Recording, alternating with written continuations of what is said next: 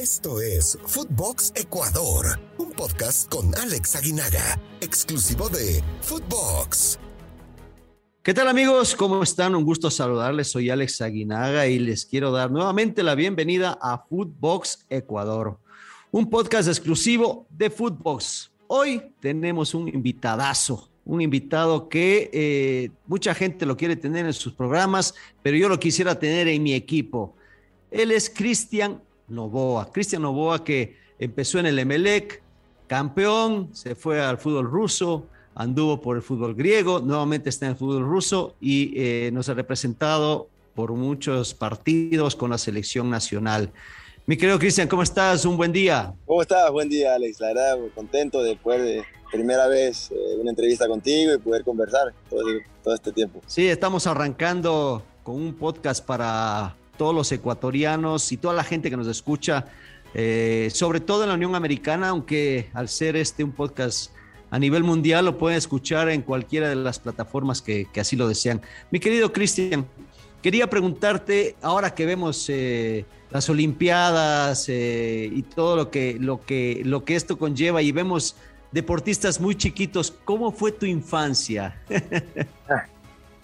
Mi infancia fue muy corriente como la de todos, creo yo, ni más ni menos.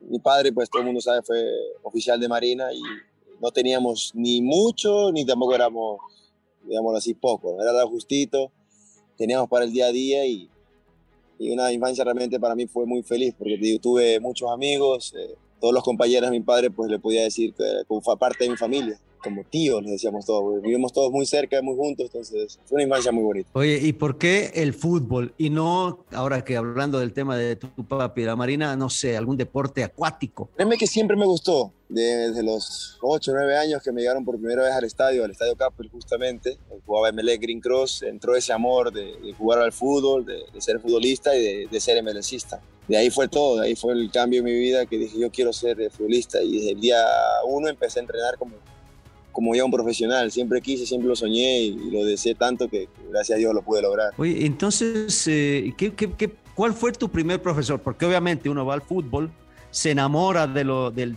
deporte, del fútbol, del olor al pasto, del balón, del ambiente, del entorno y de jugar obviamente, pero ¿cuál fue tu primer maestro, tu profesor, el que dices, con él empecé a querer este deporte? El profesor se llama profesor Sotomayor. Inclusive yo empecé a entrenar con él con 10 años, que fue mi primer entrenador, y el día de hoy él sigue siendo una parte muy importante de mi vida, que cada vez que yo voy a Ecuador, ahora él entrena a mi hijo. De 11 años lo entrena a él y a mí me encantó la forma de ser de él, la forma de entrenar, y maneja una pequeña escuelita en Guayaquil, de nombre también Cristian Noboa, la maneja él, todo el tiempo estamos conversando, tiene muchísimos niños que los va llevando, entonces esto es como un agradecimiento porque él fue el que me llenó también el amor al fútbol. ¿En qué equipo fue? En el Filambanco. Ah, él manejaba el Filambanco. Bueno, a mí me tocó jugar contra el Filambanco. A ti no te tocó porque desapareció, pero a mí sí me tocó. Sí, exactamente, desapareció. El profesor Sotomayor. ¿Qué ligas jugaba o qué liga jugaba? No creo que todavía no estaba la del profesor Dennis Dow, ¿no? ¿Cuál te tocó jugar? Con el profe Dennis Dow también jugué, pero en los interbarriales. ¿Ya? Jugamos mucho lo que era interbarriales, jugamos contra Melé, contra Barcelona, Fede Guayas en su momento. De ahí como mi padre, oficial de Marina, viajaba mucho, después me fui a Quito. Y ahí fue cuando yo empecé también a jugar en el Nacional. Estuve un año jugando en el Nacional ahí en Quito. Después mi padre lo mandan a Salinas y estuve jugando ahí en el Cantón de la Libertad. Jugué 2 años, Gigantes del Pacífico, un equipo ahí también de la península. Y ya con 15 años llego a Emelec a probarme porque dije, no, yo ya... Con mi padre también conversé porque él también lo mandaba mucho de un lado para otro, lo cambiaba. Dije, padre, yo quiero quedarme ya aquí en Guayaquil y quiero empezar mi carrera. Y ahí fue cuando conversamos y yo me quedé en Guayaquil y directo a probarme Emelec. Complicado, ¿no? Porque obviamente, complicado el tema de seguir a tu papá donde va, porque pues obviamente como niño no puedes decir, a ver, papá, yo me quedo acá, pero con 15 años dijiste, aquí me quedo en Guayaquil, en el Emelec. ¿Te fueron a buscar o tú fuiste a golpear la puerta? No, yo fui a golpear la puerta. Había ese día entre enero y febrero, exactamente te mentiría la fecha, pero llovía muchísimo en Simón Bolívar. Era un campo de lodo, porque dicen de césped, pero el césped tenía solamente los córneres, imagínate. Era todo lleno de arena, tierra. Y ahí empecé, éramos siquiera unos 200 niños. Ellos tenían su primer equipo que había llegado desde, me parece que era de Perú. Habían tenido un campeonato y ellos habían salido campeones de eso. Habían jugado con Alianza de Lima, con el América de Cali. En ese tiempo había muchos campeonatos de Fede Guayas, donde se jugaban con equipos de otros países. Y era un campeonato durísimo y muy bueno. Claro. De ahí salieron muchísimos jugadores. Entonces, y ellos habían ido a Perú y habían salido campeones. O sea, imagínate el equipo que ellos tenían en Melec ese tiempo. Era sub-15. Y ellos venían jugando de los 10 años juntos. No, bueno, sí, no siempre. Aparte, siempre ha tenido buenos equipos de Melec, ha sido un equipo que juega bien al fútbol.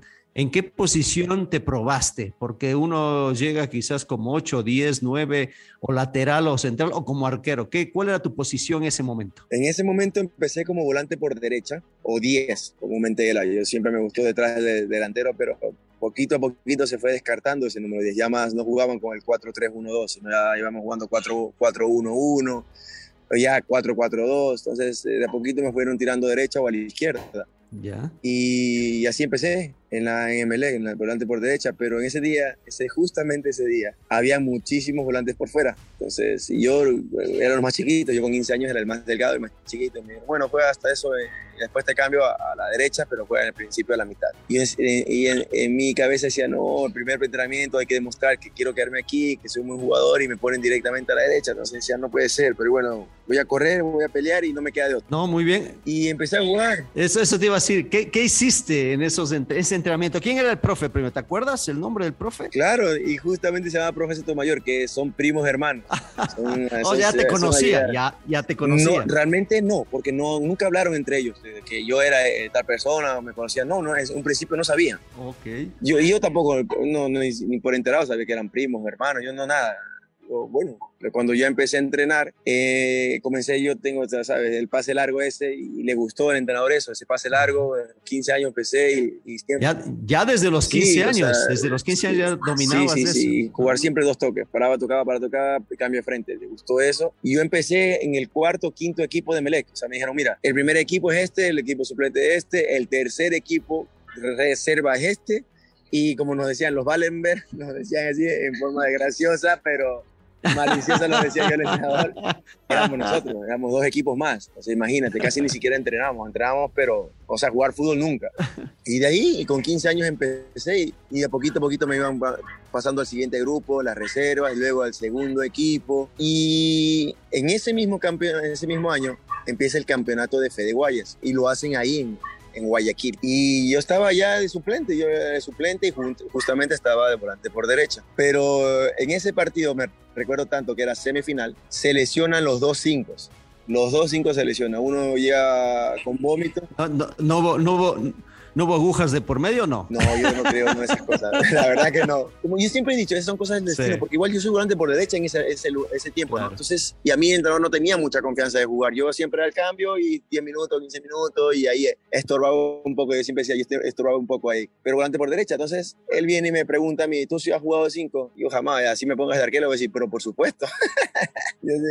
Yo le digo, sí, claro, yo juego de 5. Claro. Entonces no tengo otro, porque el otro eran muy marcados, que eran delanteros o volante por fuera y centrales. Entonces, no, justo volante era el único yo. Entonces me dice, ponte la mitad. Le digo, perfecto, me pongo la mitad de titular. No sabes, o sea, fue una cosa de que el entrenador, ganamos 2-0. El entrenador terminó el partido y me dijo, yo era uno de los entrenadores que no creía en los suplentes, que para mí el suplente nunca ha servido. Hoy me has dado una cachetada en la boca de decir, tengo que confiar en los jugadores que no tengo mucha atención.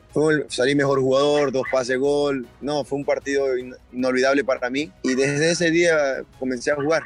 Con 16 años estuve ya en la sub-16, sub-18 y sub-20 comenzaba a alternar. Ahí, por ejemplo, 16 años. ¿Ese torneo era menores de 16 o 17 años o eran los de 18? No, hasta los 16 años, porque era lo mismo que habían competido el año pasado, que era sub-15, en este también era sub-16. O sea, lo mismo el año que pasado habían competido, pasaron a competir lo del siguiente año. Perfecto, sí. Perfecto. Me has hablado un poquito de tu papi. ¿Cómo es tu mami y tus hermanos futbolistas? También llegaron, ¿no? El segundo, que se llama Roberto, él estuvo ahí probándose, al final no pudo, no le dio. ¿Sabes? Esto no es para todo, como dice uno, se le da la suerte, una estrellita, o no es tampoco el más talentoso, sino son cosas de la vida. Yo siempre he pensado que son cosas de la vida que al final sales elegido, no sé, habrá un destino, una ruta, no lo sé. Mi hermano también era más aguerrido que yo y para mí era uno de los mejores centrales, pero al final no le dio. Y mi hermano, el menor de todos, mira, él sí le dio a todos, sí le dio, está jugando ahorita en Guayaquil City, se dio la oportunidad de jugar, estuvo en las categorías inferiores, estuvo en selección menores, pero los tres bien, el fútbol muy bien. Mi mamá siempre dedicada a nosotros, siempre nos lleva a los entrenamientos, siempre estaba ahí atrás de nosotros en los entrenamientos, comer bien, descansar, el carácter muy fuerte de ella, de inclusive hasta de insultarnos cada vez que nosotros ya no queríamos o que nos pegaban en los entrenamientos o nos querían sacar como sea. Entonces venía ahí el carácter fuerte de ella, de mostrar que no podemos dar chance a nadie, ni oportunidad a nadie, que esto de la vida es así, en todo momento te van a pisotear y tienes que salir adelante. Entonces el carácter de ella a mí me ayudó muchísimo. No, bueno, imagínate, tu papá y tu mamá, obviamente, de gente de pelea, de lucha, de coraje, de valores importantes. Y eso se refleja, indudablemente. Fuiste muy joven al fútbol ruso, muy joven. La verdad es que sí, porque en Melé juego 3 años y de una salgo a Rusia, ¿no? Yo justo, es que te digo, como lo repito, las coincidencias de la vida o el destino, no sé qué juega ahí. Porque yo tampoco venía jugando con Torres Garcés, tampoco era titular inamovible, yo estaba alternando y empiezo a jugar un partido en Quito, justamente nos expulsan a uno y ahí me ponía a mí de enganche, por ejemplo. A mí, yo con Torres Garcés yo no jugaba de 5, porque él también jugaba el 4-3-1-2.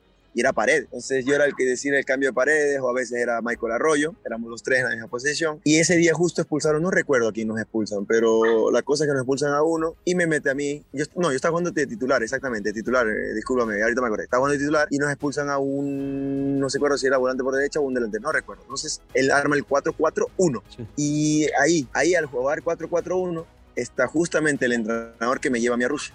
Okay. Kurban Berdiev, está viendo él al Chucho Benítez. Le encantaba a Chucho Benítez. Él decía que era el delantero del futuro, la fuerza que tenía, la velocidad que tenía, y el control de balón era impresionante. Siempre le encantó. Y yo empiezo a jugar de doble 5 ahí, en ese partido. Y también vuelvo a hacer, pongo 2 pases gol, hice un montón de jugadas muy buenas, cambios de frente, siempre la tuve, la pelota no la perdía. Y estaba el representante de Chucho y le dijo, mira, yo no quiero al Chucho, me gustó más el 16 de los azules, el que juega ahí doble 5, a él lo quiero. Entonces a un principio le dijo, pero ese no es mi jugador, yo no sé, bueno, no, yo te estoy diciendo lo que me gustó. Y se fue. Y justo en ese momento, por primera vez me llaman a la selección mayor, por los partidos que yo venía haciendo ahí en la liguilla con Emelec. Me llama el profesor Suárez, profesor Bisuete me llama, no, profesor Suárez era en ese tiempo, sí, profesor Suárez, es que no me acuerdo exactamente si era profesor Suárez, sí, profesor Suárez. Uh-huh. Sí, es que Bisuete fue para el 2009, creo, ¿no? Ya tú estabas ahí todavía. Ajá. Sí, tiene verdad. Claro, el profesor Suárez, sí, porque nos lleva un partido amistoso en España contra la selección de Galicia, si mal no recuerdo, y otra selección de ahí mismo, que estaba jugando Xavi Alonso y el otro era Xavi Hernández, imagínate. Y me llevan a mí por primera vez, yo emocionado, primera vez, y ahí él se me acerca a mí directamente al entrenador y me dice, yo te vi jugar tal partido y te quiero a ti. Y justo a mí se me acabó el contrato con Melé el 31 de diciembre, mira, y yo voy con la selección el 28 de diciembre, el primer partido era 27 o 28 y 30, así, 2 partidos seguiditos. Y él se me acerca y me dice, quiero estar contigo, quiero tenerte en mi equipo y quiero llevarte, ¿cuánto cuesta tu pase? ¿Con quién debo hablar? Y digo, a mí se me acaba el contrato el 31 de mayo. Me queda mirando y me dice, entonces toma, está el contrato, tengo un contrato para ti en el Rubin Kazán, en Rusia, de 5 años. En ese segundo, créeme, Alex, en ese segundo no pensé absolutamente nada. Solamente dije, ¿dónde firmo? Claro, en un principio tú piensas, es una broma o no es real lo que te está pasando. Dije, mi oportunidad de salir, mi oportunidad después de ya estoy en Rusia, no sabía nada de Rusia, no sabía ni siquiera qué equipos existían. Yo lo único que sabía que era el país más grande del mundo y el que más frío hace. Nada más. Créemelo, nada más. Y dije, no, mi oportunidad de irme, y son 5 años. El entrenador le pregunto cuánto tiempo tiene en el club, me dice, tengo ya 4 años en el club. Entonces era un entrenador que ya tenía tiempo, que lo querían en su equipo, en el equipo, que era una estabilidad. Entonces dije, no, me voy. Y firmé, y así me fui a Rusia, con 21 años. Sí, muy jovencito, Teo, muy parejo, muy parecido a lo que me pasó a mí también en ese tema de los 21 años salgo para México, y en la misma situación, ¿no? Dices, bueno, ¿dónde firmo, no? ¿Dónde me voy? Ya me quiero ir.